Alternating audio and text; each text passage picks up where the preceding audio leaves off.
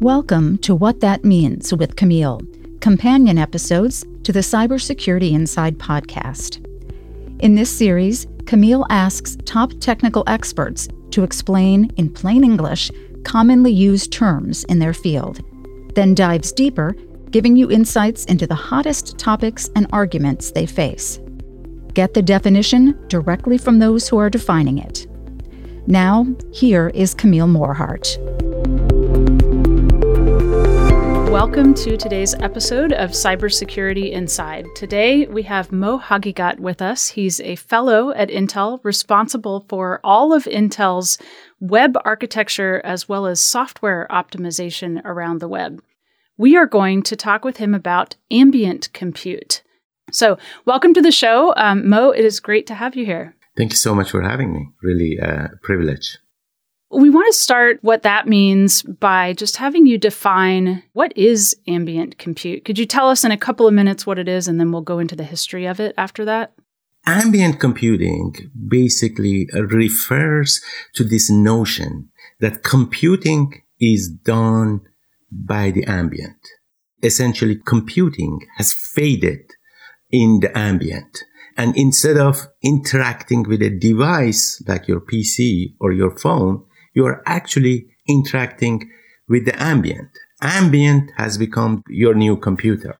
If we look at the history of computing, we can recognize three distinct major eras.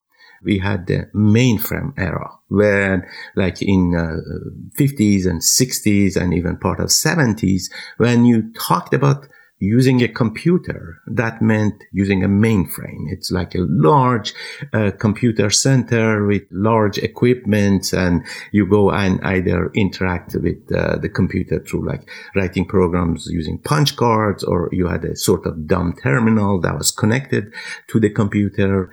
That era then resulted in what became PC era or personal computing era. Then you had your own personal computer. And in the PC era came technologies like mobile and smartphones and cloud, etc. And now we are at the early stages of ambient computing era, where the notion of computing becomes essentially interacting with the ambient. Now, the technologies from eras could coexist. In the PC era, we still had mainframes, and we still actually have it now. And now in the ambient computing era, we would be having PCs, and we still might have main computers. But the dominant form of computing is changing. So transition from these eras are facilitated by some transitional technologies that so you can think of them as forces that transition you from one era to another one. They are basically technologies that are deeply rooted in the current era, but they have a flavor and give you a flavor of what is going to come. Like in the mainframe era came the notion of smaller computers. But still then, it was inconceivable. In fact, former CEO of Digital is known for having said, who wants to have a, computer on their desk? But then came that in the PC era, technologies came like web, which basically meant, you do not have to have everything on your PC. And then cloud came, which meant, you don't even have to own part of the computer that deliver your experience. It is somewhere. You don't even have to know where it is. It is in the cloud. Or mobile cam, which is basically you can move your computer with yourself. You don't have to have it stationary on your desk. And so cloud, mobile, web, IoT, these are these technologies, transitional technologies that are transitioning us from the personal computing era, personal device era, to ambient era. I just want to make sure that everybody has a really good understanding of where we're headed with ambient compute. So I get that, with a device that sits, in the kitchen or on the hearth or something at home, you can say, hey, you device, be it, Google or or Alexa, and you can ask it to just play music or maybe connect with a thermostat. Hey, raise the temperature 2 degrees. But I still have to ask it to do something. I'm still calling it to attention and then requesting something. So can you walk me through, what would an evening at home look like, or what would a walk down the sidewalk look like in a truly ambient era before we get into what's required technologically to make it happen? In the ambient computing era, UI, that is user interface, is going to be primarily AI, artificial intelligence. Ambient would be intelligent. It would know about you. And there will be a lot of preparatory things that ambient could do on your behalf. So these things will happen when in the evening you come home. The garage door knows you when you come in, and well, assuming that you will be driving yourself, or autonomous driving is part of ambient computing actually. And so the ambient knows about you, about your profile, about what you desire, when to turn the light on, when to play music for you, etc. And you will have the option of configuring and setting things the way you want, but in a natural way. A lot of these things can be basically discovered. I can give you an example. Say you want to go to a conference to give a talk. Then when you go to a store, the intelligent store would know about your intention. And then the ambient would know what you're looking for, and the things would basically advertise themselves to you, that, you are going to this conference, it's a formal thing, you would need this kind of clothes, and you want to minimize the cost, etc. And this thing is telling you, hey, I meet your requirement and your intention. But for this to happen, the intent has to be able to be captured and predicted, and facilitating things to happen. And a major concern here would be privacy. It's like people have the different levels of privacy, preference, and expectation, yet ambient should be able to support them. And then you need mechanism for expressing your level of comfort, sharing your private information, and security of that, etc. And so you don't even have to do things. Things will magically happen for you. I want to have just a little bit more precision on that. And I do want us to talk about privacy as an entire conversation as part of this. But, it's one thing for, I suppose, let's say I give all the permissions and AI is learning that when I have a conference, I like to go shopping 3 days before it, and, I buy a new blouse or whatever. So is it going to proactively alert me? Hey, it's 3 days before, and here's 4 blouses that we picked out based on your prior shopping trips and the level of, and it looks like you're speaking at the conference, so we're going to get you a blazer top too, or whatever. Does it present that in front of me without me knowing it? And where does that even present itself? On a screen somewhere? Right. So all these things are possible, but at the same time, you can see that there's enormous, overwhelming amount of information that you could be bombarded. Then therefore there has to be mechanisms and services that basically filter and provide you the information.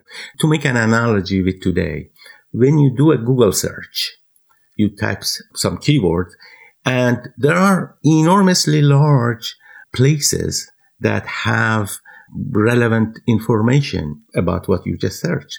But the search technology now has reached a point that what the search engines find and give you on top of this list, which is enormously large, is very, very helpful. You don't even have to finish your query. They can basically predict what you are going to search and help you with that and give you that information.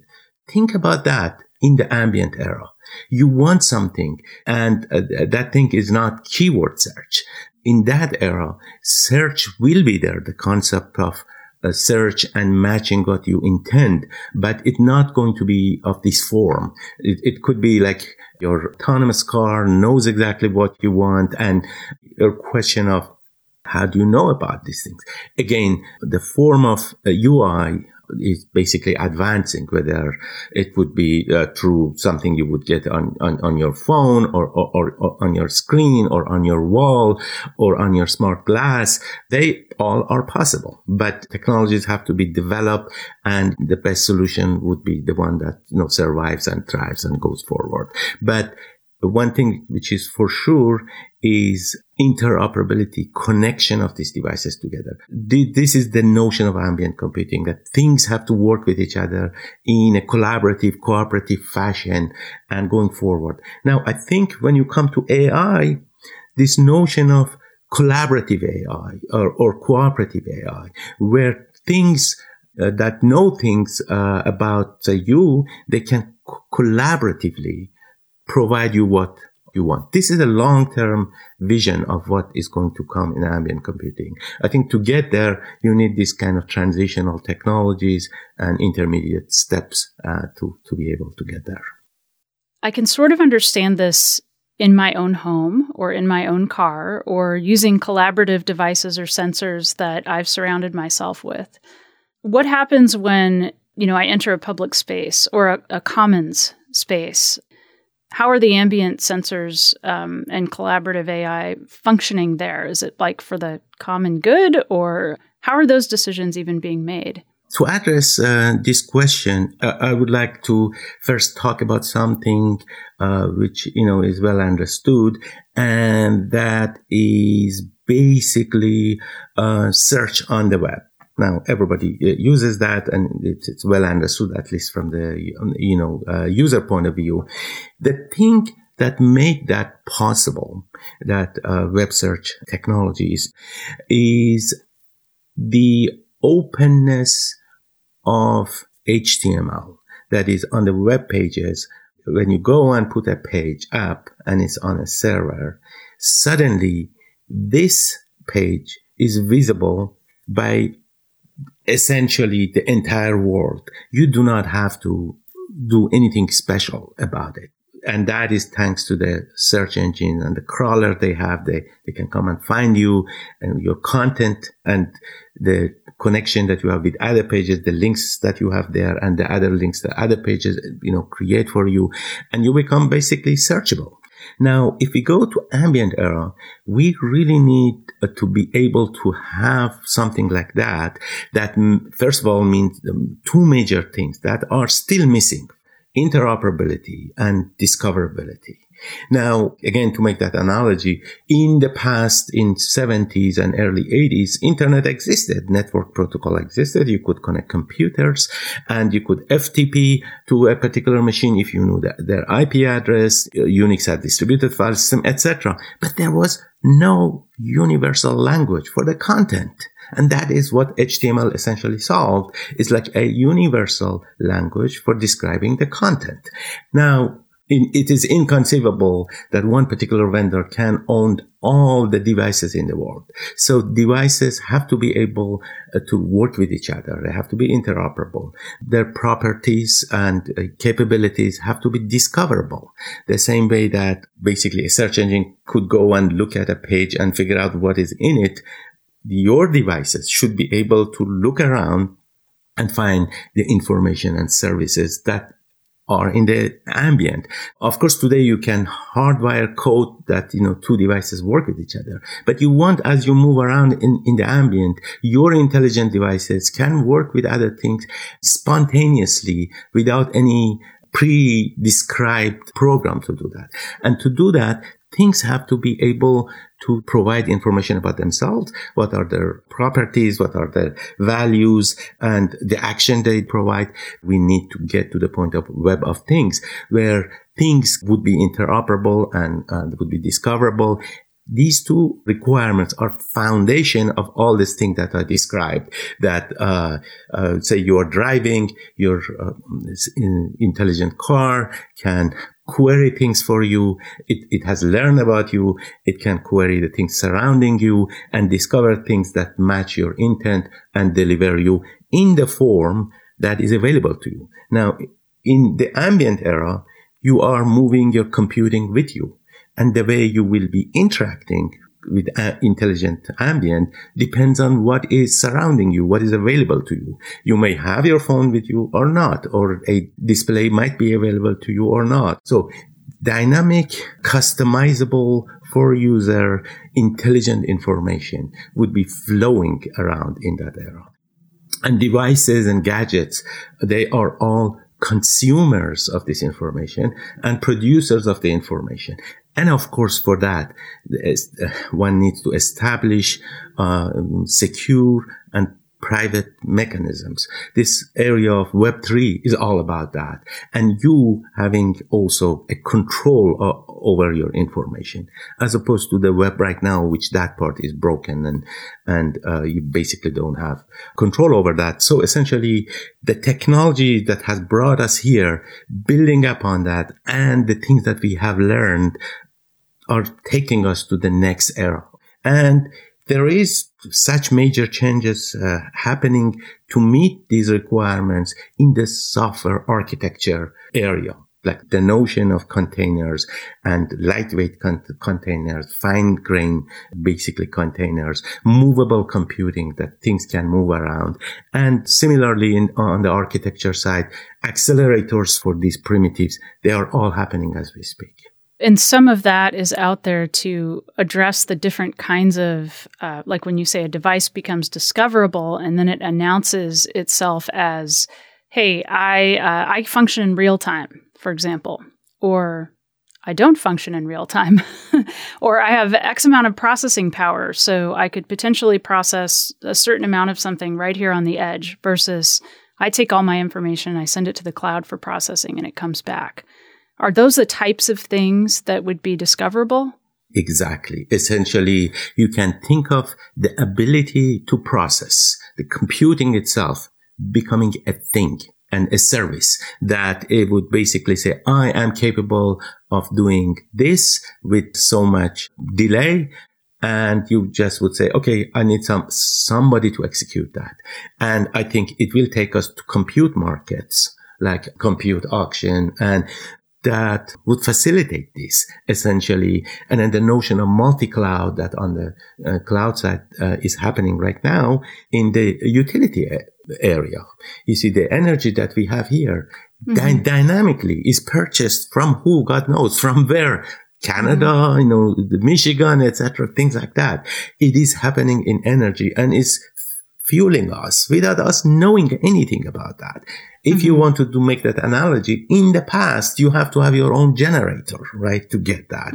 And now it is coming to you. It is just that. That's why in the past, the notion of ambient computing, or part of it was called utility computing, or later it became like pervasive computing or ubiquitous computing. But I think these other ones all capture one aspect of that. Like ubiquitous computing means it is everywhere, or pervasive, the same thing. And utility is emphasizing one aspect of it. But the notion of ambient computing is a really comprehensive one, which basically says, hey, this is the main thing that is happening, is ambient is becoming our computer. And all these devices are supporting that, and services that are behind it, the backbone of computing. I want to go back to this other notion of going to the commons or being in an ambient environment that's a public place. Can you talk to us about both the issue of privacy around discoverability of me and my private information in that environment? Who owns the information, or even who has custody of information or access to information that's gathered in those kinds of environments? And then also, how is that information being used in a collective? I mean, just to give one example could just be like an intersection. Another one could be the temperature in an office building, and we all want a different temperature. How does it decide? So can you get into some of those other kinds of questions? first of all, how you can sort of collect this information and interact with this information. I want to point to just one technology that Google was doing, which is particularly good. They had this project, I think it's ongoing. It's called Google Physical Web, which is basically about very cheap beacons, a couple dollars that you can buy. And every, say, second, it broadcasts a URL. That's only thing that it does. It broadcasts a URL. Now you can get this beacon and tie it to, say, your dog. But that simple notion of a URL enables you to capture enormous unlimited semantics in that URL on that page. Then you can have information about this thing. Of course, then how you access that, privacy part of that, the security part of that, they can all be controlled. But here you basically see how suddenly things that are not smart can become smart and even intelligent by just this notion of, okay, I have a way of telling you about myself through a URL that then, say, I'm driving or I go to the mall and this dress has this beacon that is, broadcasting this information. And my smart device, whatever that is, can communicate with that, knows about the price and everything without I even be involved in that. It is just doing all the negotiation.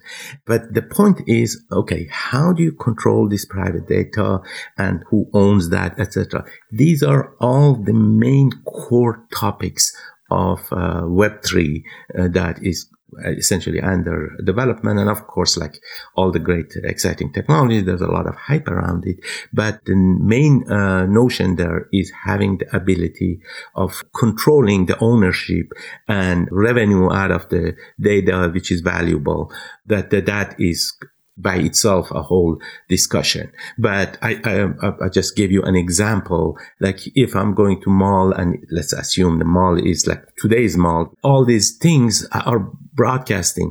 Can you optimize that so that, I get things that are close to me and not far, or when I'm looking at them, I see that, not when I don't, or prioritize the way these things are processed, technology for that. Like beamforming technologies. When you say beamforming, are you referencing 5G?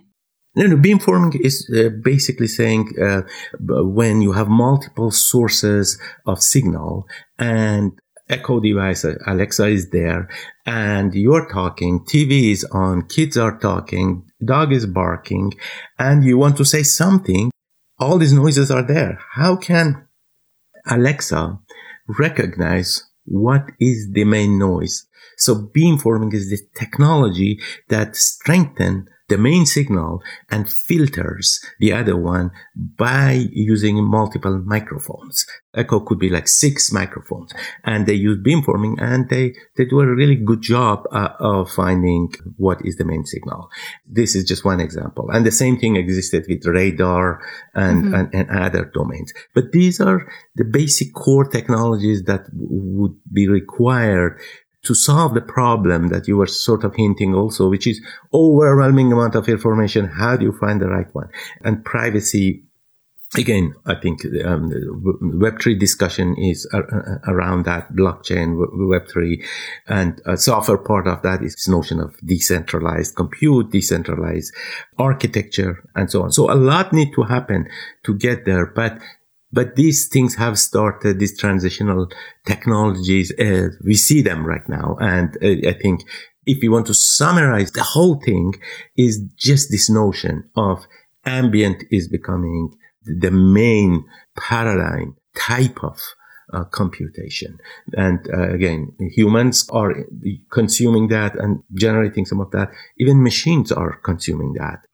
So I think you're saying that things like discoverability or an individual desire to not be discoverable, even in a sort of public environment, or like right now, I can leave my cell phone at home and, I sort of feel undiscoverable, except I guess now we have cameras on intersections and on a lot of city streets, depending where you are in the world.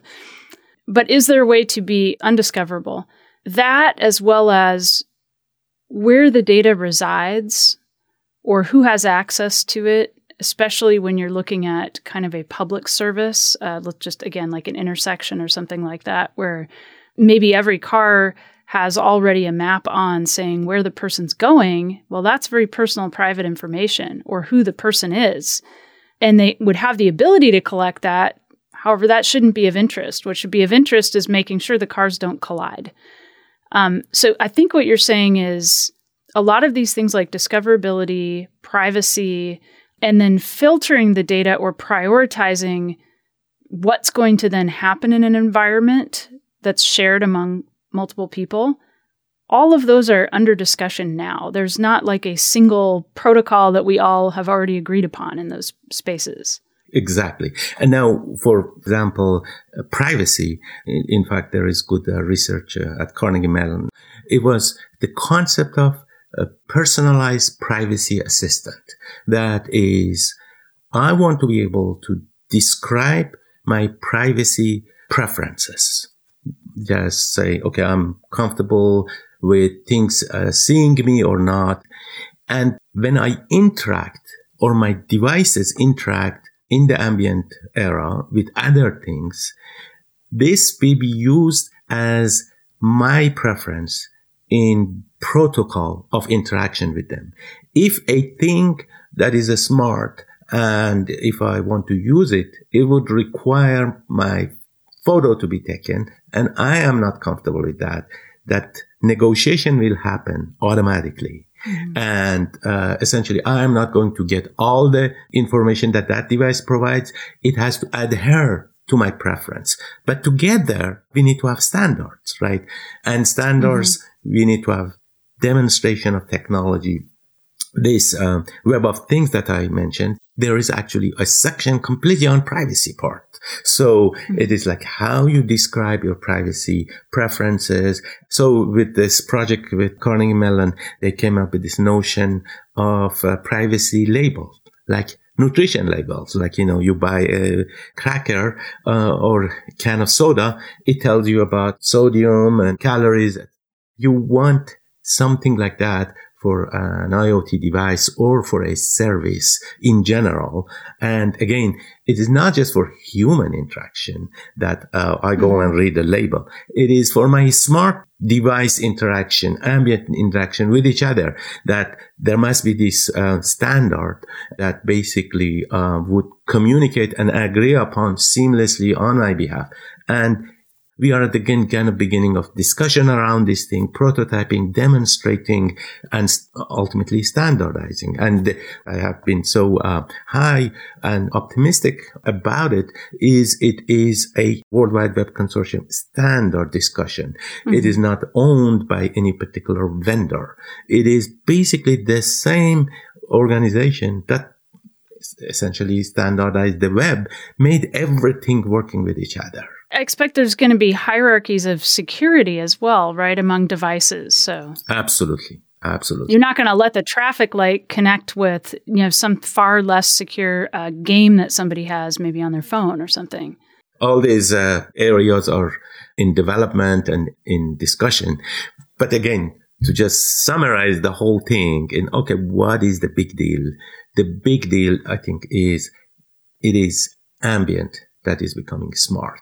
That's becoming intelligent. It actually is a learning thing, and it records things about me. It knows things about me. It anticipates on my behalf, and we eventually will get there. Of course, like anything else, there are trial and error and problems, but we are headed in that direction. My guest today is Mo Hagigat. He's a fellow at Intel in charge of web architecture and software optimization. Thank you so much, Mo, for coming on the show. Really great to be with you. Stay tuned for the next episode of Cybersecurity Inside. Follow @Tom M. Garrison and Camille @Morehart on Twitter to continue the conversation. Thanks for listening. The views and opinions expressed are those of the guests and author and do not necessarily reflect the official policy or position of Intel Corporation.